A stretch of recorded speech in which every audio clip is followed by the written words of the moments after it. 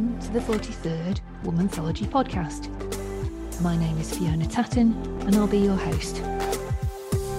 Womanthology is a digital magazine and professional community powered by female energy and ingenuity. We champion equal recognition and reward for everyone, sharing opportunities, ideas and a deep pool of collective wisdom, supporting each other to be unstoppable.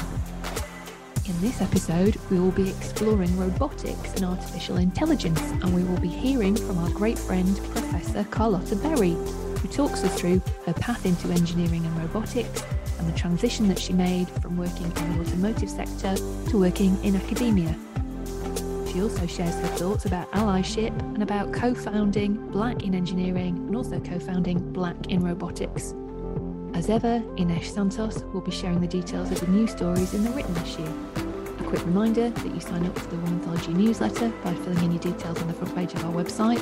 That's womanthology.co.uk. You can also join our LinkedIn community by visiting linkedin.com/company/womanthology and find us on Twitter, Instagram and Facebook. Welcome to the Womanthology podcast. We have got Professor Carlotta Berry, who is a Professor of Electrical and Computer Engineering at the Rose-Hulman Institute of Technology in Terre Haute, Indiana. So welcome, Carlotta. How are you doing? I am doing wonderful. How are you? Well, I'm doing great. It's one of my favourite issues, so I'm super excited to be speaking with you today. Thank you for having me. I love talking about robotics. Well, we're going to have a good conversation today. So we've spoken with you before for the written magazine, so we'll link to that in the show notes as well.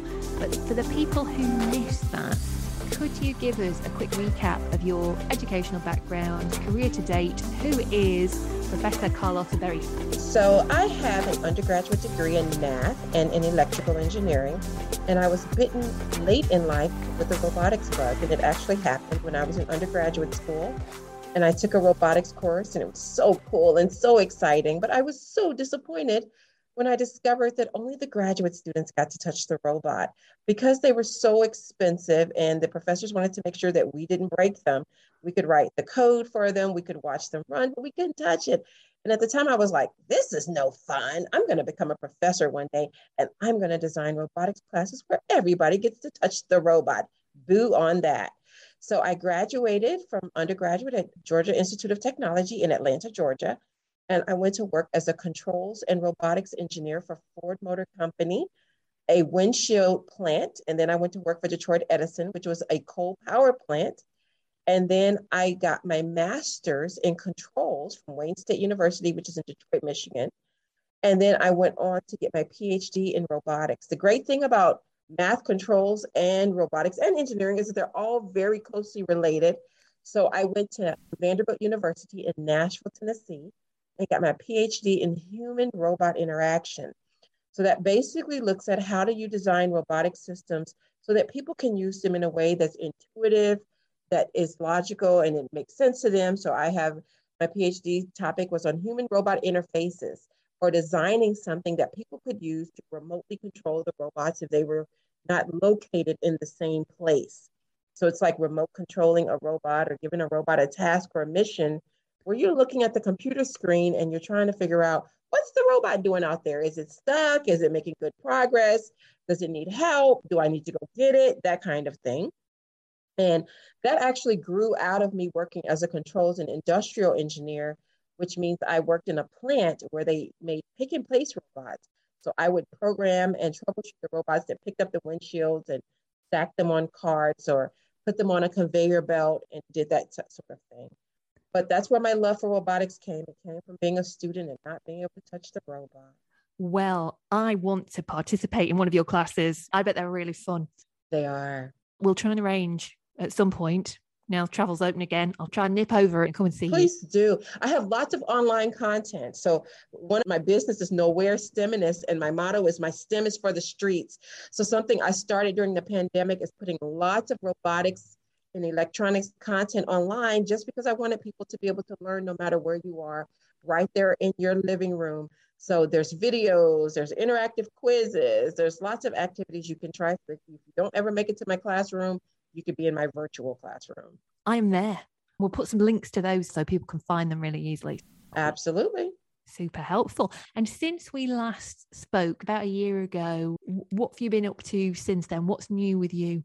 Oh, there's so many exciting things. One of them I just mentioned was my business took off. It was launched in July of 2021, Nowhere STEMinist. And it's an educational consulting business where I do workshops on robotics. I do talks on robotics and AI, on bias in AI. And in 2 weeks, July of 2022, I will be releasing my first Black STEM romance novel. It's a new genre where we have Black women in STEM who are basically just living their everyday lives. And it's a meet cute about them falling in love. Because I think one thing we needed to do is normalize seeing Black and brown people doing STEM-tastic stuff while also finding love and lost and just living their best lives. Because I always say that engineering has a marketing problem because engineers look like everybody because we design the solutions for the world we live in. So not all engineers are old white guys with tape on their glasses. So I am writing these fictional books about all these STEAM-tastic women. And the first one's coming out in 2 weeks. I can't wait. It's called Elevated Inferno. It's about a young lady who's getting her master's degree in computer science and robotics, and she meets a fireman on a stuck elevator. It's cute. Oh, I've got to read one of these, yes, right? Please do. Oh, amazing. So they're not out yet, but when they are, we'll add the links in for those as well. I think we have to hit from all angles, right? If we really want to change the way STEM is represented in the world, we got to show people you don't have to be a super nerd. You don't have to be super smart. You just have to be engaged and interested and dedicated and disciplined. So I have to come in from all these angles. This is why STEAM is such a big thing right now. Science, technology, engineering, art, and math. So some of the other things I've been doing is robot slam poetry, right? Tell us about that. So robot slam poetry was just me being silly one day where I took one of my robots and I wrote a poem about it. And then I said, you know what, this is a great way to teach people some simple stuff about robots over a beat. So I got dressed up, I put on a little bit of makeup, and I made a rap over a beat of me talking about my robot sonar and talking about my robot's gripper and my infrared sensors and my photo. You have to be able to inject your love and your passion into this thing, right? There was a young lady I talked to who said, no, I'm really into fabric. I'm into sewing. Well, guess what? Wearable electronics is now a thing. I told her, you can sew little buttons that light up on your shirts. You can put LED strips on the back of your jacket. There's nothing that says you can't still be artistic and do artsy things with STEM as well, right? Figure out what your love is and how to marry that with that. There was somebody who really liked makeup and then she engineered nails so you could get through on the underground. You could just waft your nails past. Love that. Being creative. That's what it's all about. Innovation and creativity. And there's no one way to do it. Sometimes when you're selling engineering, I meet people who are like, oh yeah, I hated calculus. I changed majors. Calculus and physics and chemistry, all those things are important and a great foundation, but that's not all we do. And if we're running people away after the first chemistry class or the first calculus class or physics class, we're doing something wrong because they need to see the coolness first, right? I have a math degree. I would never bash math. But if the math experience is running away somebody who would have made a great creative engineer, then we're marketing it wrong. We're selling this discipline wrong. Right. I think with math, when you started out doing maths, they do things like symmetry, and I loved things like that. But then gradually over time, you got to do less and less of that, and it became more about. And you don't know why. I don't know why. Like I have videos on my YouTube channel where I show kids how you use this stuff. They learn circumference. Okay, a circle. What I do is I say, I have a robot and I want my robot to drive forward. How far did it go if the wheel rotated once? That's just circumference. But now they're seeing a robot do it, right? So that's something real to them. It's not just the math. It's not just pi r. It's not just pi d.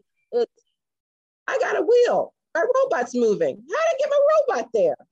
And sometimes just relating it to something they understand helps. Oh, I absolutely love that because it's giving it context. And if you're thinking, yeah, well, what's the robot doing? I'm going online. I'm checking out your classes. Human-robot interaction, social robotics, that's a never-ending topic. Human-robot interfaces is never going to go away, right? Because as robots become more ubiquitous in society, we've got vacuum cleaning robots, we've got lawn mowing robots. We have robots that can now clean your pool. Well, no matter what, if robots are not going to be part of our society, human robot interaction has to be a part of that, because you got to make sure that the robots are able to be used, but also that they're being designed by people who are thinking about the ethics and the bias of them. When AI and technology become ubiquitous and part of our society, we have to also make sure, are there diverse people in the room, making sure that these things are being used appropriately. For example, you think about AI and facial recognition is a thing right now where robots could have a camera on them. And if you're using any kind of facial recognition software that is not dependable and reliable at recognizing Black and brown faces, that's a problem. So the human has to always be part of the loop when you're designing technology that's going to be used by society. So that's never going to go away. I use a lot of transcription software, and I find that can vary depending on the voice. Accent, female versus male voices. Absolutely. Same thing, right? So anytime technology is part of the process, you're going to always need that human machine interaction or human computer interaction or human robot interaction as a way of considering how these things are being used and if they're being used equitably. I've got a robot vacuum cleaner, which I love. I normally put my feet up, have a coffee in my hand. And really the interaction comes in, how intuitive is it? How easy was it for you to take that robot out the box and use it? Yeah. Was it easy for you to figure out how to use, right? Like my mom's in her 80s, so she wasn't born in the computer generation. So I can't give her this highly complicated robot mating, say, here, go figure out how to use that. You got to figure out how to make these things easy. So it's easy as turning a button on, just pushing a button and, I can do that. I didn't need to read a 20-page manual to know how to make my robot vacuum cleaner work, right?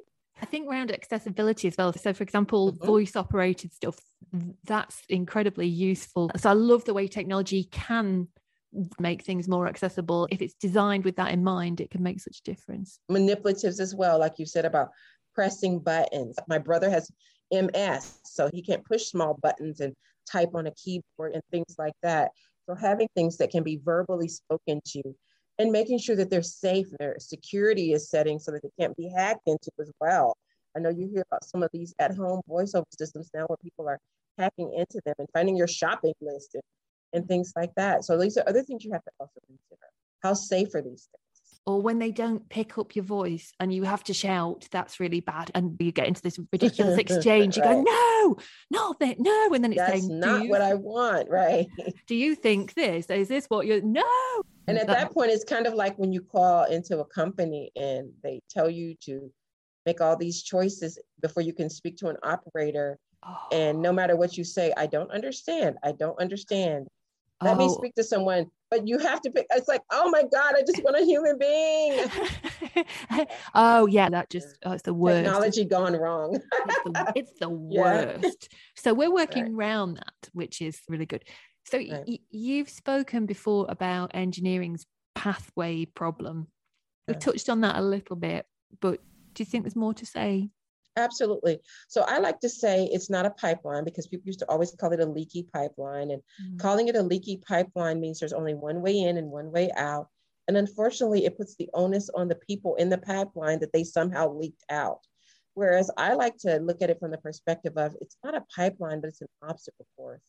And there's all these obstacles along the way.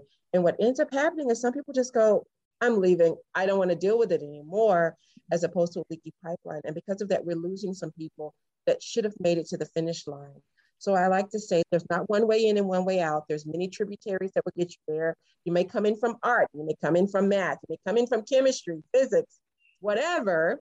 But also, I think it's about making people aware of the resources and the tools to be successful along this obstacle course, while also working on the other end of trying to remove some of these obstacles that we know everyone doesn't face, right? So I feel a big part of my responsibility is to help get you across that finish line by making you aware of the obstacles, helping you navigate them, but then also trying to just take those away.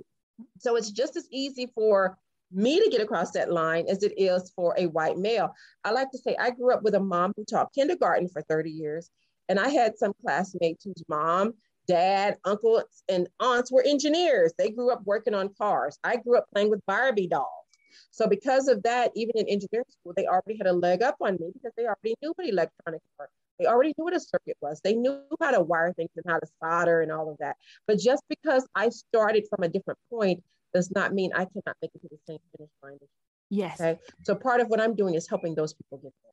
Yes, that aspirations. My dad was a civil engineer, so I got a sense relatively early on of what engineering was. But if you've not got that in your life, or people talk about social capital as well, where if you've got access to these role models, people in these areas, then if you don't know about something, you can't get into it. So now the roles are evolving so quickly that young people might go into roles that haven't even been invented yet because technology is moving so fast. Absolutely. So I'm going to talk to you as well about your support for the Black in X movement. I will. Yeah, absolutely. I can talk to you about that. So in May of 2020, right when the pandemic started, the Black in X movement was born. So even before that, back in 2014, Black in STEM on Twitter and on social media had always been a thing, and Vanguard STEM. And there were several other social media movements that supported Black people in STEM. But right around May, after George Floyd got killed, there was the racial profiling of Christian Cooper. He was the Black bird watcher in New York. And Amy Cooper had called the police on him after he asked her to leash her dog because he was bird watching and her dog was scaring off the birds. She called the police because she was offended because he asked her to do something. He videotaped, it went viral, and that was the birth of Black Birders Week. And we call that the beginning of the Black in X movement, because after that, people started finding allyship and companionship and commonality of Black people in STEM along all these different tributaries. And out of that was born Black in Neuro, Black in Astro. And so Black in Engineering was co-founded by myself and Dr. Monica Cox and Dr. Tahira Reed-Smith, who are professors in engineering at Purdue and at Ohio State. And then in September, I was asked to help found Black in Robotics as well with Dr. Ayanna Howard and Dr. Monroe Kennedy. And there's Black in Psychology and Black in Genetics and Black in Chem, and it's never ending now. And we now have this presence on social media where each organization has a week. We came together and the Black in X movement had a homecoming conference June of last year at the 1-year anniversary of the birth of all these movements. And we now like to say that people can no longer say, I can't find a person of color who does X. We all have websites. We're all over social media, Twitter, Instagram, TikTok. So there's no more of this, I couldn't find a Black engineer, or my company does not have any diversity because we just can't find anyone. Because you don't have that excuse anymore, because it's now literally at your fingertips. And a lot of our organizations are not just about finding support for each other, but educating the community at large about things that are important to us. Dr. Kizzmekia Corbett was our speaker last year at the conference, because we want to be able to speak to things that are key and important to the Black and Brown community, right? So speaking about us being vaccinated against the pandemic, or speaking about things that seem to impact us more than other people of color, such as maybe sickle cell disease, or Black women and fibroids, or the high mortality rate among pregnant Black women. So things like that, I think it's really important. And it's just an enriching experience. And it's just kind of like when I'm sitting at work and I know I'm the only Black woman professor on campus, it's like, God, there's something I really want to talk to someone about that I don't think anyone on this campus will understand. I now have a community I can go to and go, has this ever happened to you before? What did you do? How did you feel? And just having that sense of being able to communicate that, it's uplifting, right? And for other people to support this movement, what's the qualities of a good ally? So several of the organizations, including Black in Engineering and Black in Computing, have a call to action. What does it mean to be an anti-racist individual, anti-racist institution? What does it look like to support these organizations? So one thing I would say is, number one is to always listen first, and more than you speak, and to always speak and act without fear, right? And a lot of times the other person has to identify you as an ally, and you should not have to tell people you're an ally. They will be able to see that from your actions, but educating yourself, learning about what we need and how to support us. And honestly, for me, a big part is being in those rooms, right? Because, you know, they talk about mentors and sponsors and advocates, and being in those spaces. And after you have educated yourself about these things, it's speaking when you see things that are being done to marginalized people. Sometimes we may not feel comfortable speaking, especially Black in engineering. We have a lot of faculty who are members of Black in engineering who don't have tenure yet. So they're not going to be able to speak to some things because they still have to be promoted and they still have to be retained. So a good ally will be in those spaces, and sometimes we'll notice when things are not correct and we'll speak for them, okay? Or speak against something they see their colleagues doing that are inappropriate. I will tell you also asking people when they need to be supported and when they do not, because you also do not want to take the voices away of a Black or brown person. I had a colleague one time who did something inappropriate, and I waited a day because sometimes you got to count to 10. And I called that colleague and I explained to them what they had done that was inappropriate. They apologized, we shook on it, and we resolved the issue. Then the next day, a different colleague who had witnessed the offense, who never came to me, then went to the administration and complained and amplified and sent emails. And I really felt like my voice had been taken away because I had handled it the way that I felt comfortable doing. So a big part is asking people, would you like me to get involved? Because you don't want to take anyone's voice either. And do you think sometimes people want to help, but they go about it in the wrong way? So that's an example where somebody's thinking that they're helping, but it kind of made it worse, right? Because it had been resolved between me and the one individual, and that was it. Yeah. But after this person got involved, now the entire campus knew. So now not only was I being asked about it, which is now infringing a lot on my day when I have things to do, I have to keep answering questions. But now this person who had apologized to me was being villainized again, even though I had resolved it with them, right? Yeah. So do you think part of it is people trying to educate themselves about what to do and what not to do as well? So not to bustle in. Correct. And sometimes centering yourself is a thing, right? So learning a way to be helpful without having to center yourself in the conversation. So if I'm telling you this is something that bothers me, you don't always have to let everyone know that I'm an ally and I'm helping. Sometimes the right hand doesn't have to know what the left hand is doing, and you can quietly work in the background to resolve things. And I can appreciate that. And you still don't have to center yourself, right? You don't always have to be rewarded for your good deeds. Sometimes you just do them, as I like to say. You move in stealth mode. Now, if I choose to say, hey, Fiona was a great ally, and I just want to say she knows what I'm talking about, but I really appreciate what she did for me. Like, I will give you an example. I got an email a couple of weeks ago from someone I had done some work with who says, there's this grant I think you should apply for. Just out the blue. I applied for it, not thinking I would get it by any means necessary. I got the grant. It turns out this person knew something I did not know, but they didn't go and shout to the mountaintops, I'm doing something for this person. You don't have to do that. Just let your good deeds speak for themselves sometimes. And do you think sometimes if people maybe want to help, but sometimes don't know the right way to do it, and they've maybe not leapt in and done something wrong, but for them to learn, is it okay for them to reach out? Absolutely. I think it's great to ask questions, but also to do self-study as well. I think especially since 2020 now, you could Google almost any term and you could find out. For example, I had a colleague tell me they didn't know what white fragility was. The Robin DiAngelo book is great, defining terms. Microaggression. I had a colleague say they didn't know what microaggression was. I had code switching. Someone told me they didn't know what code switching was. So some of these things you can ask, but some of them you can also Google and Wikipedia yourself, because another thing that can become exhausting is people constantly asking you to educate them. I don't mind answering questions every now and then, but we are not a monolith. I do not speak for all Black people, Black women, Black engineers, Black professors, but also if people are constantly saying, well, is that how Black people feel? Then sometimes you gotta think, nope, I represent Carlotta. I don't represent all Black people. And I am not an anti-racism expert. I can just tell you the things that I have experienced and how I like for them to be resolved, or how my community has discussed some of these things. Now, can we talk about how robotics and artificial intelligence are related? I do get asked this a lot.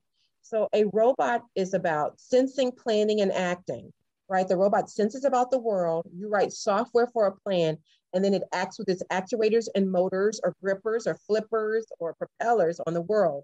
So artificial intelligence is an integral part of robotics because the plan that the robot needs to make decisions, or the robot's brain, that software is created in artificial intelligence. Another thing I'm currently working on right now is I am the editor of a new book that will be coming out on mitigating bias in machine learning, which is diverse communities who study artificial intelligence, machine learning, deep learning, and natural language processing. We'll talk about how to eliminate some of this bias that you see in technology when you don't consider those things like you and I talked about earlier, such as in facial recognition, or in criminal justice, if you use AI for recidivism and things like that, and you don't consider things like socioeconomic status and background and location and things like that. So that marries the AI with the robotics. That's super helpful because I didn't know that. So we've done this women in robotics and AI issue for several years, and I've never made that connection. They're very closely interrelated, yes. Oh, well, that makes perfect sense. And advice for girls and women who are interested in careers in robotics, engineering, or AI, or anything in the STEM space, but particularly those areas, but they're not sure where to start. So it could be girls at school level, could be at university level, but it could also be women who are perhaps further into their careers and might have an interest, but they might think, can I get into this? Have I missed my chance? So where's a good place to start?